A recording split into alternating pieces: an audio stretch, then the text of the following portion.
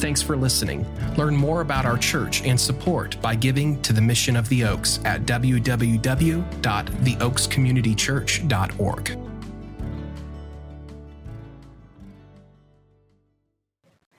Now, before Pastor Matt comes up to preach, I will read our scripture text, which today comes from John chapter 11. We have a longer reading this morning.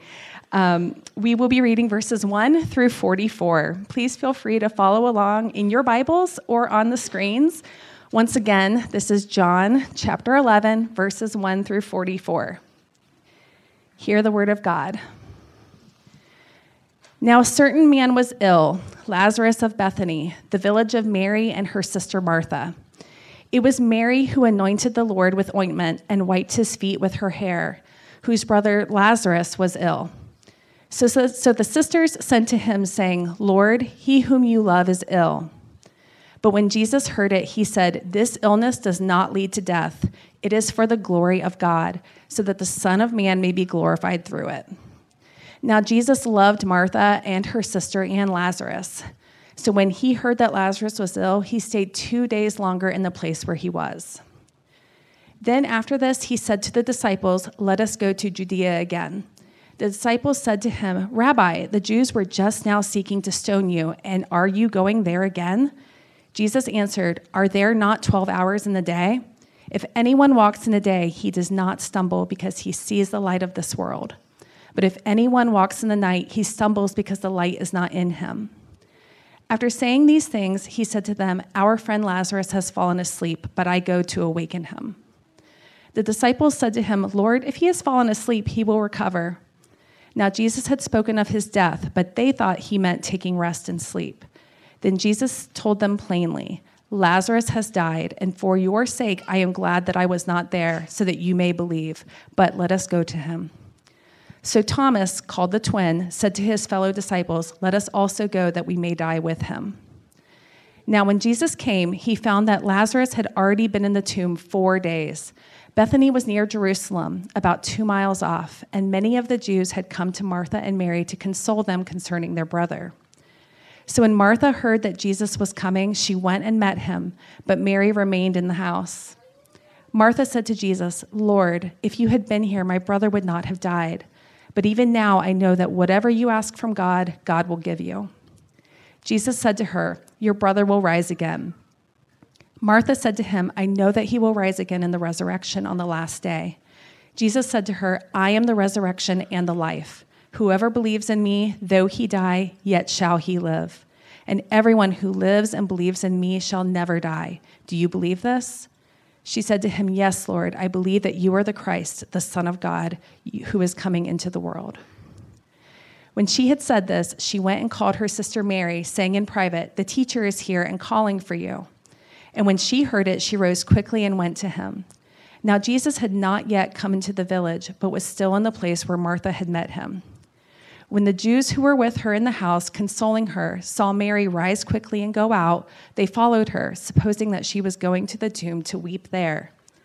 Now when Mary came to where Jesus was and saw him, she fell at his feet, saying to him, "Lord, if you had been here, my brother would not have died." When Jesus saw her weeping, and the Jews who had come with her also weeping, he was deeply moved in his spirit and greatly troubled. And he said, "Where have you laid him?" They said to him, "Lord, come and see." Jesus wept. So the Jews said, "See how he loved him?" But some of them said, "Could not he who opened the eyes of the blind man also have kept this man from dying?" Then Jesus, deeply moved again, came to the tomb. It was a cave, and a stone lay against it. Jesus said, "Take away the stone." Martha, the sister of the dead man, said to him, "Lord, by this time there will be an odor, for he has been dead 4 days." Jesus said to her, "Did I not tell you that if you believed, you would see the glory of God?" So they took away the stone. And Jesus lifted up his eyes and said, "Father, I thank you that you have heard me. I knew that you always hear me, but I said this on account of the people standing around, that they may believe that you sent me." When he said these things, he cried out with a loud voice, "Lazarus, come out." The man who had died came out, his hands and feet bound with linen strips and his face wrapped with a cloth. Jesus said to them, "Unbind him and let him go." This is the word of the Lord.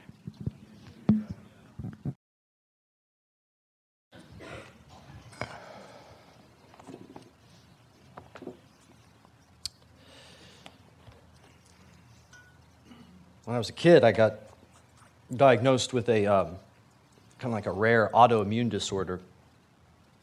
And before they got it right, they misdiagnosed me with something much worse, much graver. And I remember the day that I found that out, the misdiagnosis piece of it. I was out playing, and I came into the house, and I had a living room full of family members with somber looks on their faces. And, I had been really sick, so I knew, this isn't good. And, so they shared the news of what they thought it was at the time, and it was serious, and I was going to be really sick. And I don't remember much else after that because I don't think my prefrontal was fully online as a kid, so I don't really remember the whole conversation. And I lived with that misdiagnosis for quite some time. And I wonder to this day, how that shaped me, because I know it did. I know living with that news, the serious nature of it, was such a loss for me, and I remember feeling very strange. And to this day, I don't think I fully have unpacked all the ways in which that moment in time shaped me. But I'm sure it has. Maybe that's what turned me into a preacher. There's a family therapist, his name's Edwin Freeman, and he was also a rabbi, and he talked about moments like that, and he called them hinges in time. Hinges in time. And what he meant by that was you have moments in your life that are so big, so momentous, when it comes to your relationships and things like this, doors open and doors close. You get opened up to new relationships. You shut down some relationships, And you have those, I'm sure. If you look over your life, you have moments that were hinges in time. And, you had a relationship that ended, or you had a relationship that deepened and strengthened maybe in some ways. Maybe you opened up to Jesus. Maybe you closed yourself off from Jesus. We've all had those kinds of moments. In John 11, I wanted you to read the whole thing because it acts as a hinge in time for people. Doors open and doors close for people. Certainly for Mary and Martha. And we don't know, and there was nothing really said much about it, but I'm sure in many ways things opened up a lot for Lazarus too, after walking out of a tomb, We wonder what took place, but we know that something major happened for people after that moment. As you just read, Jesus had 3 really close friends, Mary, Martha, and Lazarus. Very close to them, and they were siblings. And Lazarus gets really sick, so sick that he's going to die. The sisters send word to Jesus, come, Jesus, come quickly. Come do something about this, Jesus, For God's sake, Jesus, come. And it says that Jesus hung back where he was for 2 days when he gets word about his friend Lazarus, who's so ill. And John never told us why. Did you notice that? He never explains, why in the world does Jesus take another 2 days? Why does he delay in going to visit Lazarus? I read a good theory about why. I think it was N.T. Wright that said something like, Jesus hung back for 2 days because he was praying for 2 days. I like that theory. That's the one I'm sticking with. Now, he makes a good reasons why. I mean, he says that because by the time he gets to the tomb, he's thanking his heavenly Father for previous prayers that you don't know when he prayed. And so the conclusion is that he spent those whole 2 days praying. Like, Lord, in heaven, you know what I'm about to do. Just don't let him decay in the process. Either way, we don't really know. What we do know is that the suspense and mystery would have been incredibly heavy for Mary and Martha. That the delay, the unknown, all the unexpected ways that Jesus shows up created an occasion for a lot of pain for Mary and Martha. We do know that, at least initially. Now, I know for myself and my own story, and I would imagine for you, and I know a lot of you, I have prayers that from my vantage point seem delayed in him answering. You got any of those? seems like I have prayers that from my vantage point, I seem to be on hold, waiting for Jesus to pick up the line on the other end and do something about it. I just can't see beyond what I am feeling in the moment, The things that I feel like are still unanswered. That's what it's like to be a Christian, We don't sometimes talk about that in the church. Some prayers seem like, why are you waiting, Lord? You know what I want, you know what I need here. Seems like a good idea to me. Could you please show up and do something about this? That's just what it's like. That's the human lot, learning to trust anyway, in spite of unmet expectations, is so much of what it means to be a Christian. Just this week, I was heading to a coffee shop to go read and write some. Before I went into the coffee shop, I took a phone call. I paced outside of the phone call. I always walk when I talk on the phone.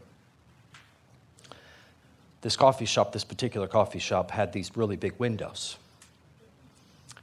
And I was pacing right in front of the windows, big black windows.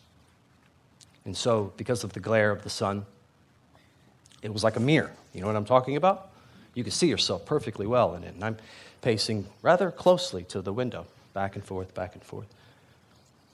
looking into them, looking at myself, probably looking for imperfections, which weren't hard to find. So I'm talking on the phone, looking at the wrinkles on my face, thinking about how I've aged, getting close. What is that? I get off the phone. I walk into the coffee shop. Yeah. And along the entire wall of these windows is a bench where lots of people are sitting.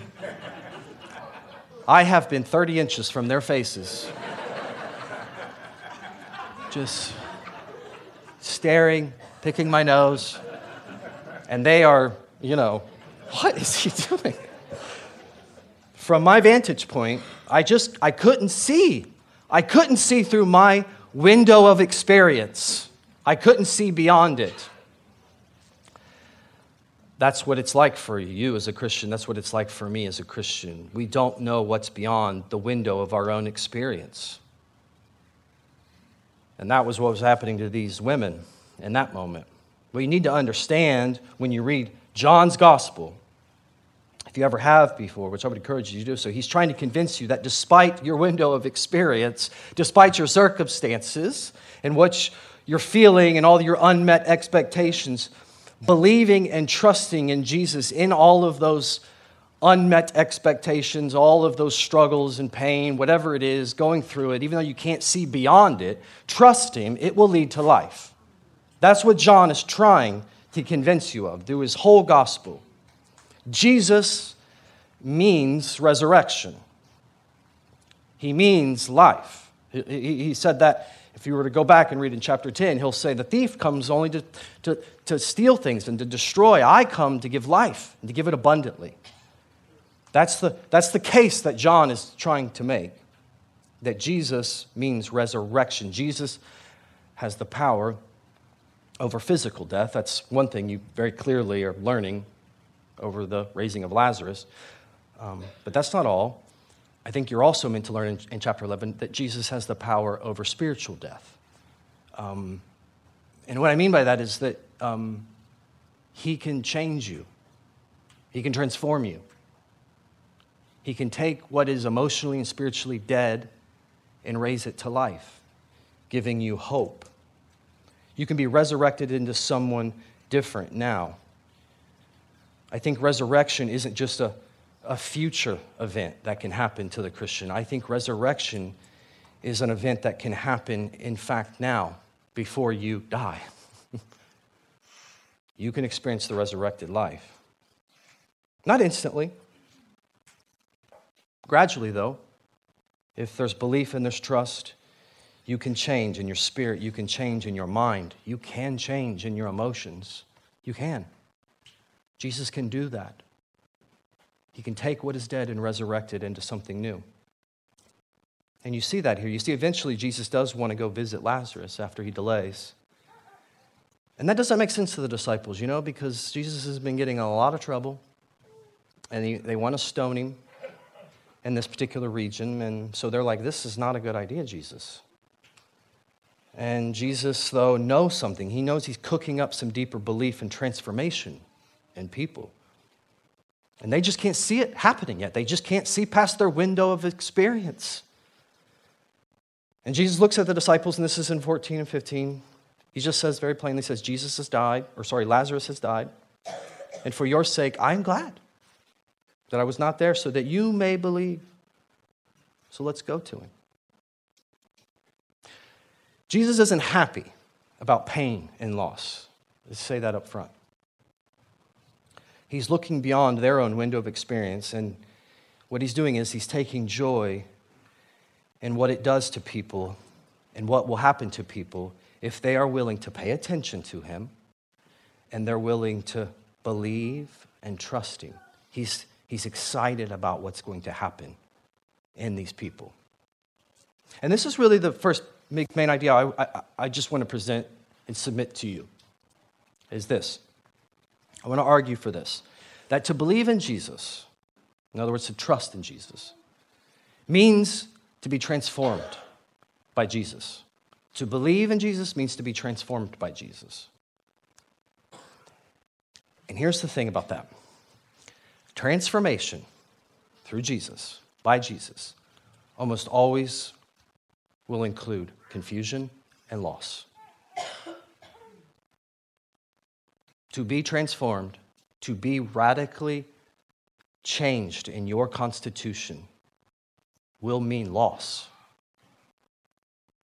It will mean some pain. It will mean some confusion. Welcome to Happy Dedication Sunday. But hang with me, because so many people are being scammed and lied to these days. And I just want to tell you plainly, in the same way I think Jesus speaks plainly in the story. And I think that the plain truth of this can be freeing for you. I think it can help you grab Jesus maybe for the first time in a really profound way. Or if you're wrestling with Jesus, or you believed in Jesus a while back, you don't really know where you stand now with him, whatever it is, maybe you can come back to him. I think that can happen to you, and I think it can give you hope. I heard a professor say recently that people always get anxious in the midst of change. Always. And it's not because they don't want to change. It's because that instinctually they know that change always means loss. Something has to go. You know what I mean? Like, radical change in your life often means losing a former identity that you've been hanging on to. Radical change sometimes means losing a former relationship that you don't want to let go of. Radical change might mean you got to lose what you've been finding all of your security in for years and years and years. And that stuff is painful, and it hurts, and it's scary. Maybe you've been clinging to a particular way of feeling loved, feeling wanted, feeling worthwhile, and that has to die for you to change. There's just loss bound up in your transformation. That's the way it works. But there will be gain on the other side of it. But in the beginning and the middle, it's just a lot. It's a lot of unknown. It feels like a lot of uncertainty. It feels like a lot of confusion. It feels like a lot of pain. So what will keep you like afloat, in the midst of loss? The loss that kind of happens when you're being transformed.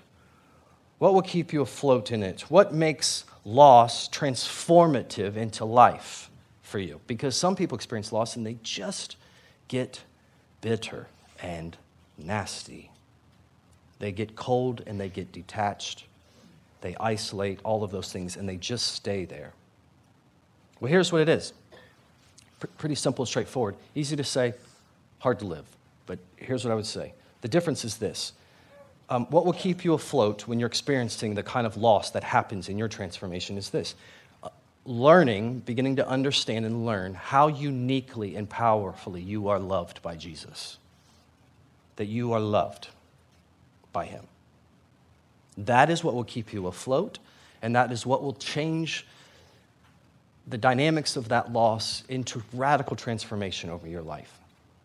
And what I would say is that Jesus loves you so perfectly, in a much more profound way than anyone else loves you.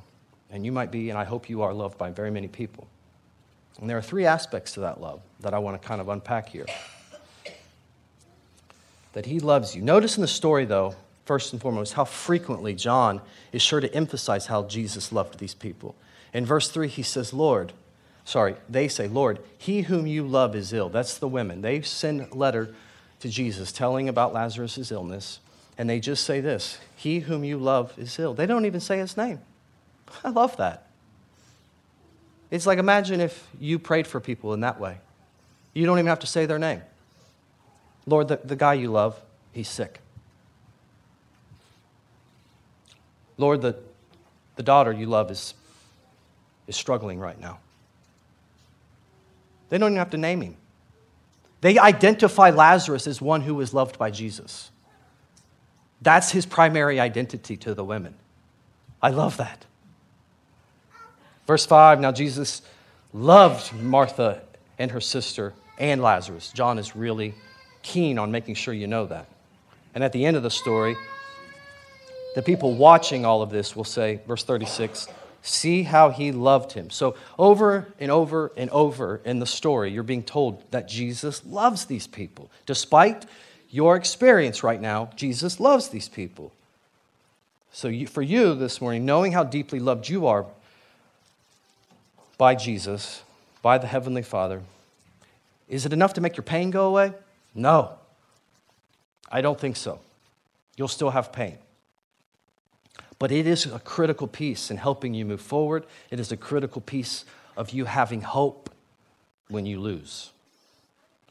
Now, receiving and navigating the love of Jesus in your losses is what will make it bearable in transformation. So first, understand this. I'm going to talk a little bit about the way in which Jesus loves you. One, Jesus loves you truthfully.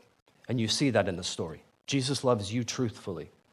And by this, I just mean that Jesus' love for you, properly understood, will invite you to explore hard truths about yourself, what it is that you're motivated by, what it is that you really want. Jesus' love wants to press you in those areas.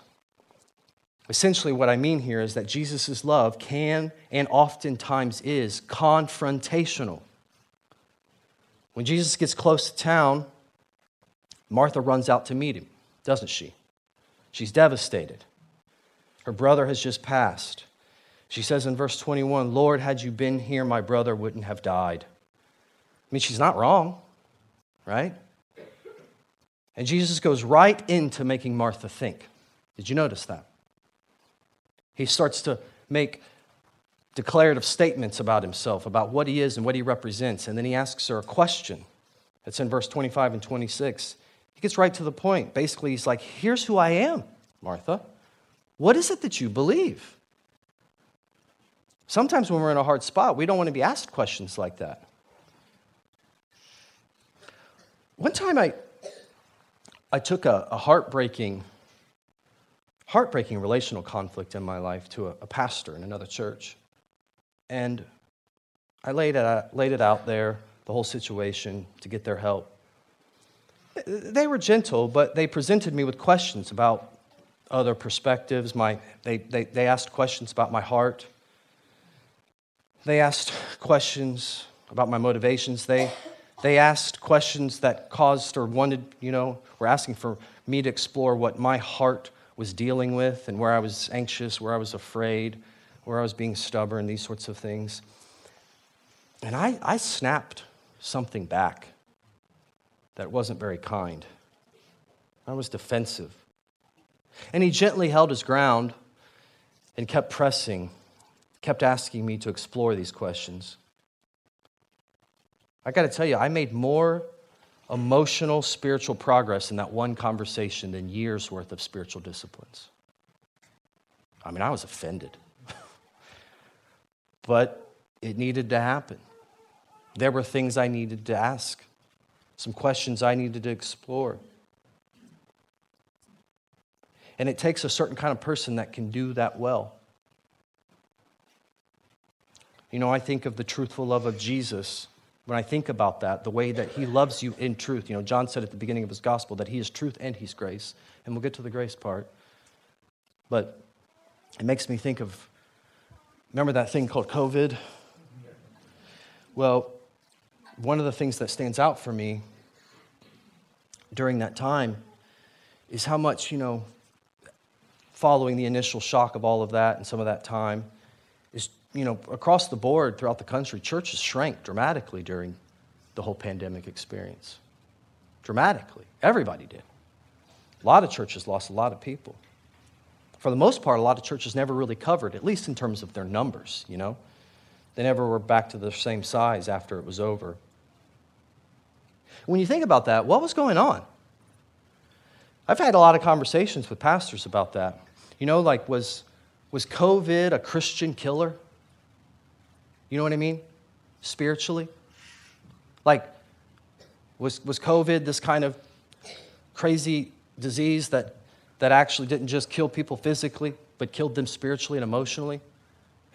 Was it just uniquely put together so that it would cause people to walk away from Jesus? Like, what was going on there? What happened to us? Or was it simply that COVID put us in a situation in which we were being asked hard questions that we were not prepared to answer? Like, oh, we aren't as robust as disciples as we thought we were. Oh, wow, like maybe, why am I coming here again? What am I in this for? What is it that I believe?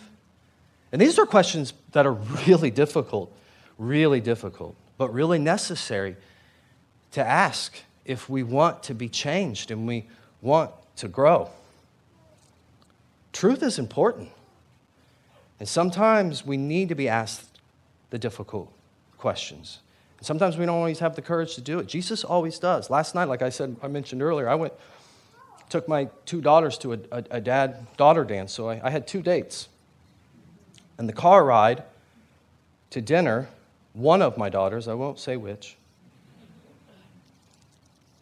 had a kind of sad, somber look on her face. And so I looked in the rearview mirror and I said, what's with the long face, kiddo? And she said, I'm afraid people won't like my dress. Yeah, oh. There's a few good responses to that kind of a comment from a dad. You know, say something like, oh, honey, you look beautiful, right?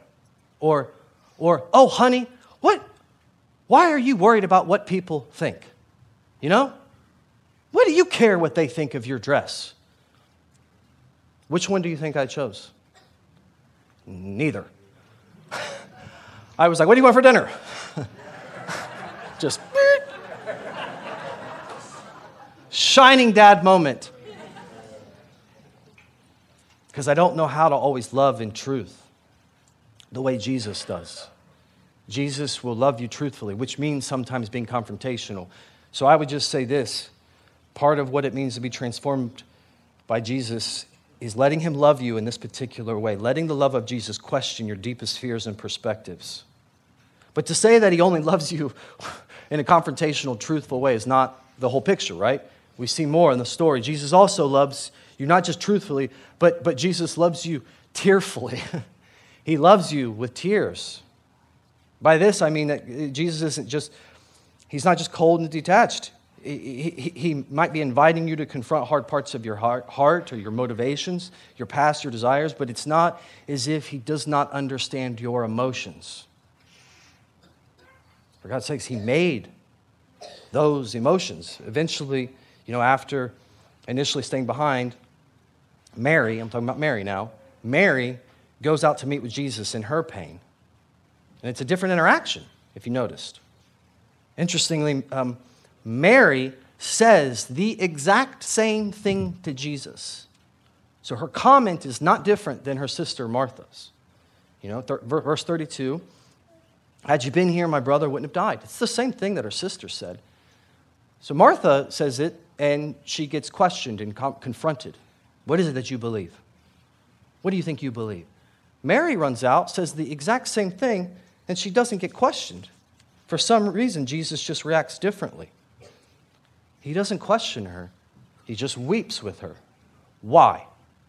Why? Why the different response? What's going on? Why does Martha get challenged with deep reflective questions and Mary just gets tears? Did they have a different tone? Was their presentation different for Jesus? I don't know the answer.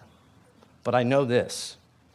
Jesus just knows how to apply his love in unique ways at the right occasion, for the right person at the right moment. That's who he is. He's equally skilled at doing the right thing. What I know is this, and what this shows is this, and I credit Professor David Ford over at Cambridge for this. I stole this from him. But Jesus is both authoritative and vulnerable in this moment. He's authoritative and he's vulnerable. And holding those things together in your presence is very difficult. In other words, what I mean by that is Jesus is both confident and commanding, but he's also gentle and relational. His love is challenging, but it's also really vulnerable too. Jesus has emotions. Jesus cries. Jesus feels sad. Do you realize how remarkable that is? That, the claim the Bible's making is that there's this thing, it's this big word, it's called the hypostatic union, which just means that Jesus is both fully God and fully human. And to hold on to that in your mind is really difficult. I would say just about impossible. How does that happen? How do you get fully divine and also fully man, fully human in one person? I don't know, but I know you're seeing it right here. He's the resurrection and the life, and he can be confrontational and truthful and at the same time weep and be emotional. He's holding both together. Very human, in a sense, it's like with Martha, he's fully God, and then with Mary, he's fully human. And he just cries. If you think of your perfect doctor, if you can imagine that one, you're really sick, you're in a lot of pain, you want a doctor that is wise and commanding, right? You want him or her to know exactly what's happening in your body and know what the path forward is. You want him or her to be able to speak with confidence on how to guide you towards health. But if you have a doctor who has that and also has great bedside manner, you ever had one of those doctors? You're like, I love this doctor. You know what I mean? They sit with me longer. They ask me more questions. They seem to really get how I'm feeling. So seldom that you get both of those experiences, authoritative and vulnerable at the same time. This is what Jesus is and does for you. This is the way in which he loves you. No one loves you with supreme grace and truth at the same time the way Jesus does. No one. No one in your life. I mean, my guess is this. You have people in your life. Think about your community, your family. You have people in your life, and they are truth tellers for you. And you're like, Now, I don't want to see any elbowing to any spouses during this. But you have people that are like this. You have people that love you in the way that they poke and prod you with hard questions. You know what I mean? It's those people in your life that are like, well, it's those people that say things like, I just tell it like it is. Oh, thank you for telling it like it is. And the truth of it is, those people are helpful sometimes. They bring the truth. But they're not the ones that you always go to, right? When it's like, I just need somebody to sit with me. I don't need poked and prodded right now. I need an arm on my shoulder. I need a hug, whatever it is. I just need somebody to sit and relate and to mirror, to attune to my feelings and just let me feel like my emotions are understood. I got to tell you, as a pastor, I have learned the hard way over the years. I am absolutely terrible at both knowing which one to do at the right moment. It's very difficult. But the thing is, you also have people in your life that you have empaths in your life. They're the people that you can go to, and they'll just sit with you. They'll listen, and they'll cry with you, and they will never ask you a hard question. And sometimes maybe you're sitting with them way too much. You're not getting any guidance forward. You're not getting challenged. You're just getting somebody that just loves to reflect and mirror what you're feeling. Jesus does both of them. And I would just say this on this piece, that this is why no feeling that you're feeling right now is somehow unrecognizable to Jesus. Whatever the feeling is, it is totally legitimate in Jesus' existence. He knows what you're feeling. He's fully human, yet without sin, so you can bring him that stuff. That's what the Bible's telling us. Now, lastly, I would say this. He doesn't just love you truthfully, he just doesn't love you tearfully, he also loves you defensively. Defensively. And I don't mean that Jesus' love is defensive towards you. I mean Jesus' love is defensive over you. It's defensive over you. Verse 33, John says that Jesus was deeply moved in his spirit, and it says that he was greatly troubled. Greatly troubled. Now that translation keeps the real meaning a little vague, and I suppose that the translators did that because they didn't want to bring confusion into the picture for you as you read it. But technically, it just means this, that Jesus snorts with anger in this scene. He is snorting with anger. I consulted multiple language scholars because I'm not one of those, so I need to read those people. I consulted multiple language scholars here, and they all say something like this, that Jesus is snorting with outrage as he is approaching the tomb of his friend Lazarus. You ever had snorting anger before? He's furious, and he's angry. Who's he angry with? Is he angry with Mary? No. He's crying with her. Is he angry with the crowd that's crying behind her? No. He's not angry. Is he angry at his heavenly Father for letting this happen? No, he's thanking his heavenly Father in prayer. So who is he angry with? He's angry with death itself.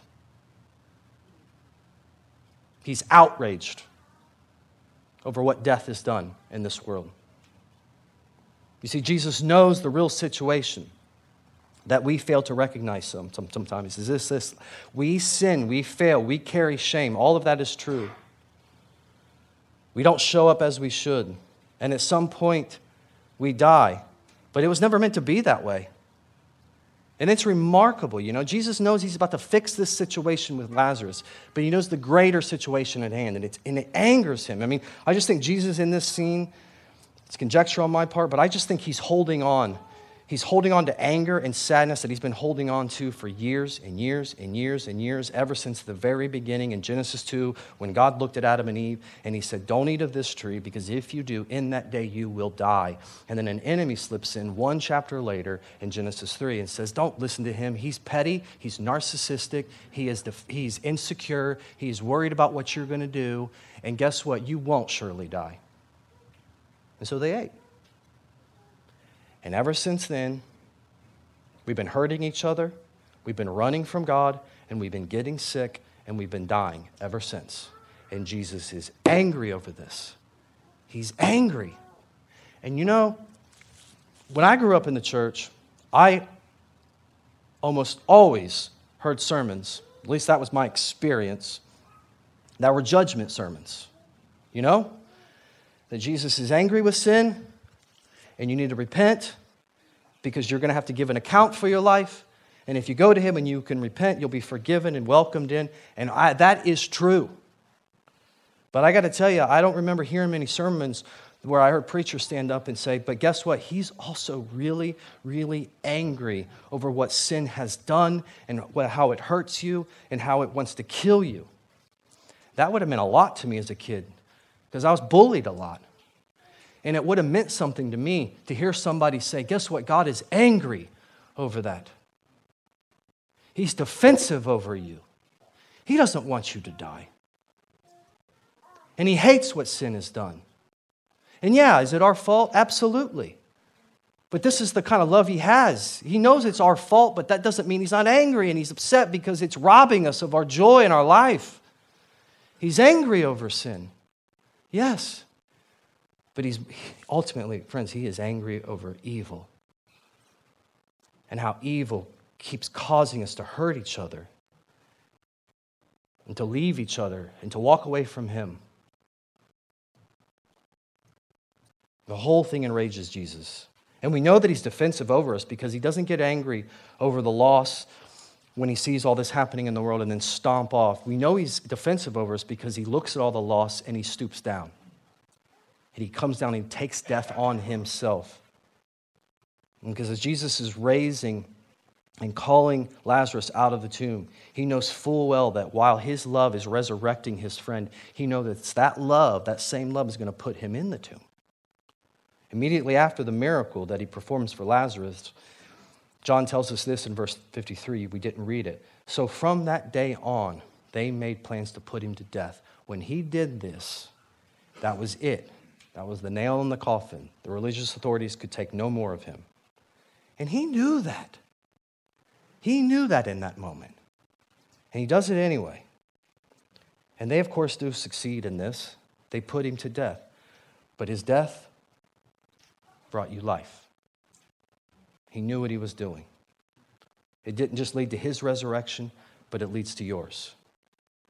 And so let me just leave you with two invitations as we come up to the table in a second. In verse 11, it says, our friend Lazarus has fallen asleep, but I go to awaken him. This is what Jesus said. He's died, he's dead, but I want to go to him anyway. I want to wake him up. Now, here's how I read that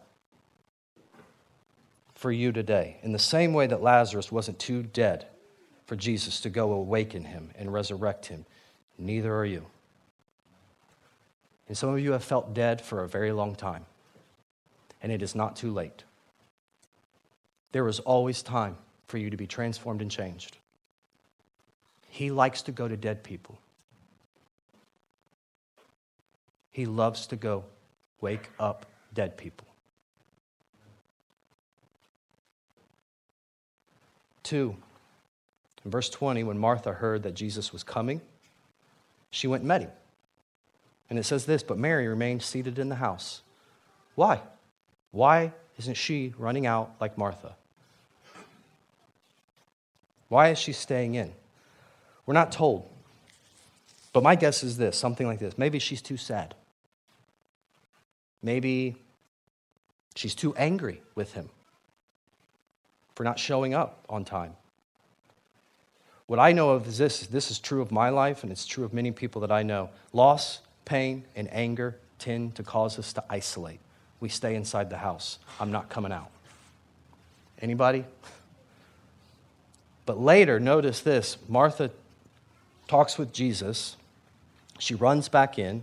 Verse 28, she says she went and called her sister Mary, saying in private, the teacher is here and he's calling for you. And so I would just say this. This is what I think this means for you. Some of you have retreated and walled yourself off from Jesus and his community because of your losses and your pain. And I want you to hear me say, I get it. You're human. Just like Mary was human. And what I love about this scene is that Jesus doesn't give Mary a lecture. He just weeps with her. He calls her out and says, come on out of the house. I just want to cry with you. And I would just say, if you've walled yourself off from Jesus and his community because of your own pain and your losses and your trials, Jesus is not giving you a lecture either. He knows what you've lost. And he's saying, maybe, quite possibly, he's saying to you privately in your heart, he's saying, it's time to come out. It's time to come out. It's time to start talking to Jesus again. It's time to start talking and fellowshipping with his community again. Come back into the community and trust what Jesus will do when you get there. That's all I would invite you to do, to consider this morning, wherever you're at in that place.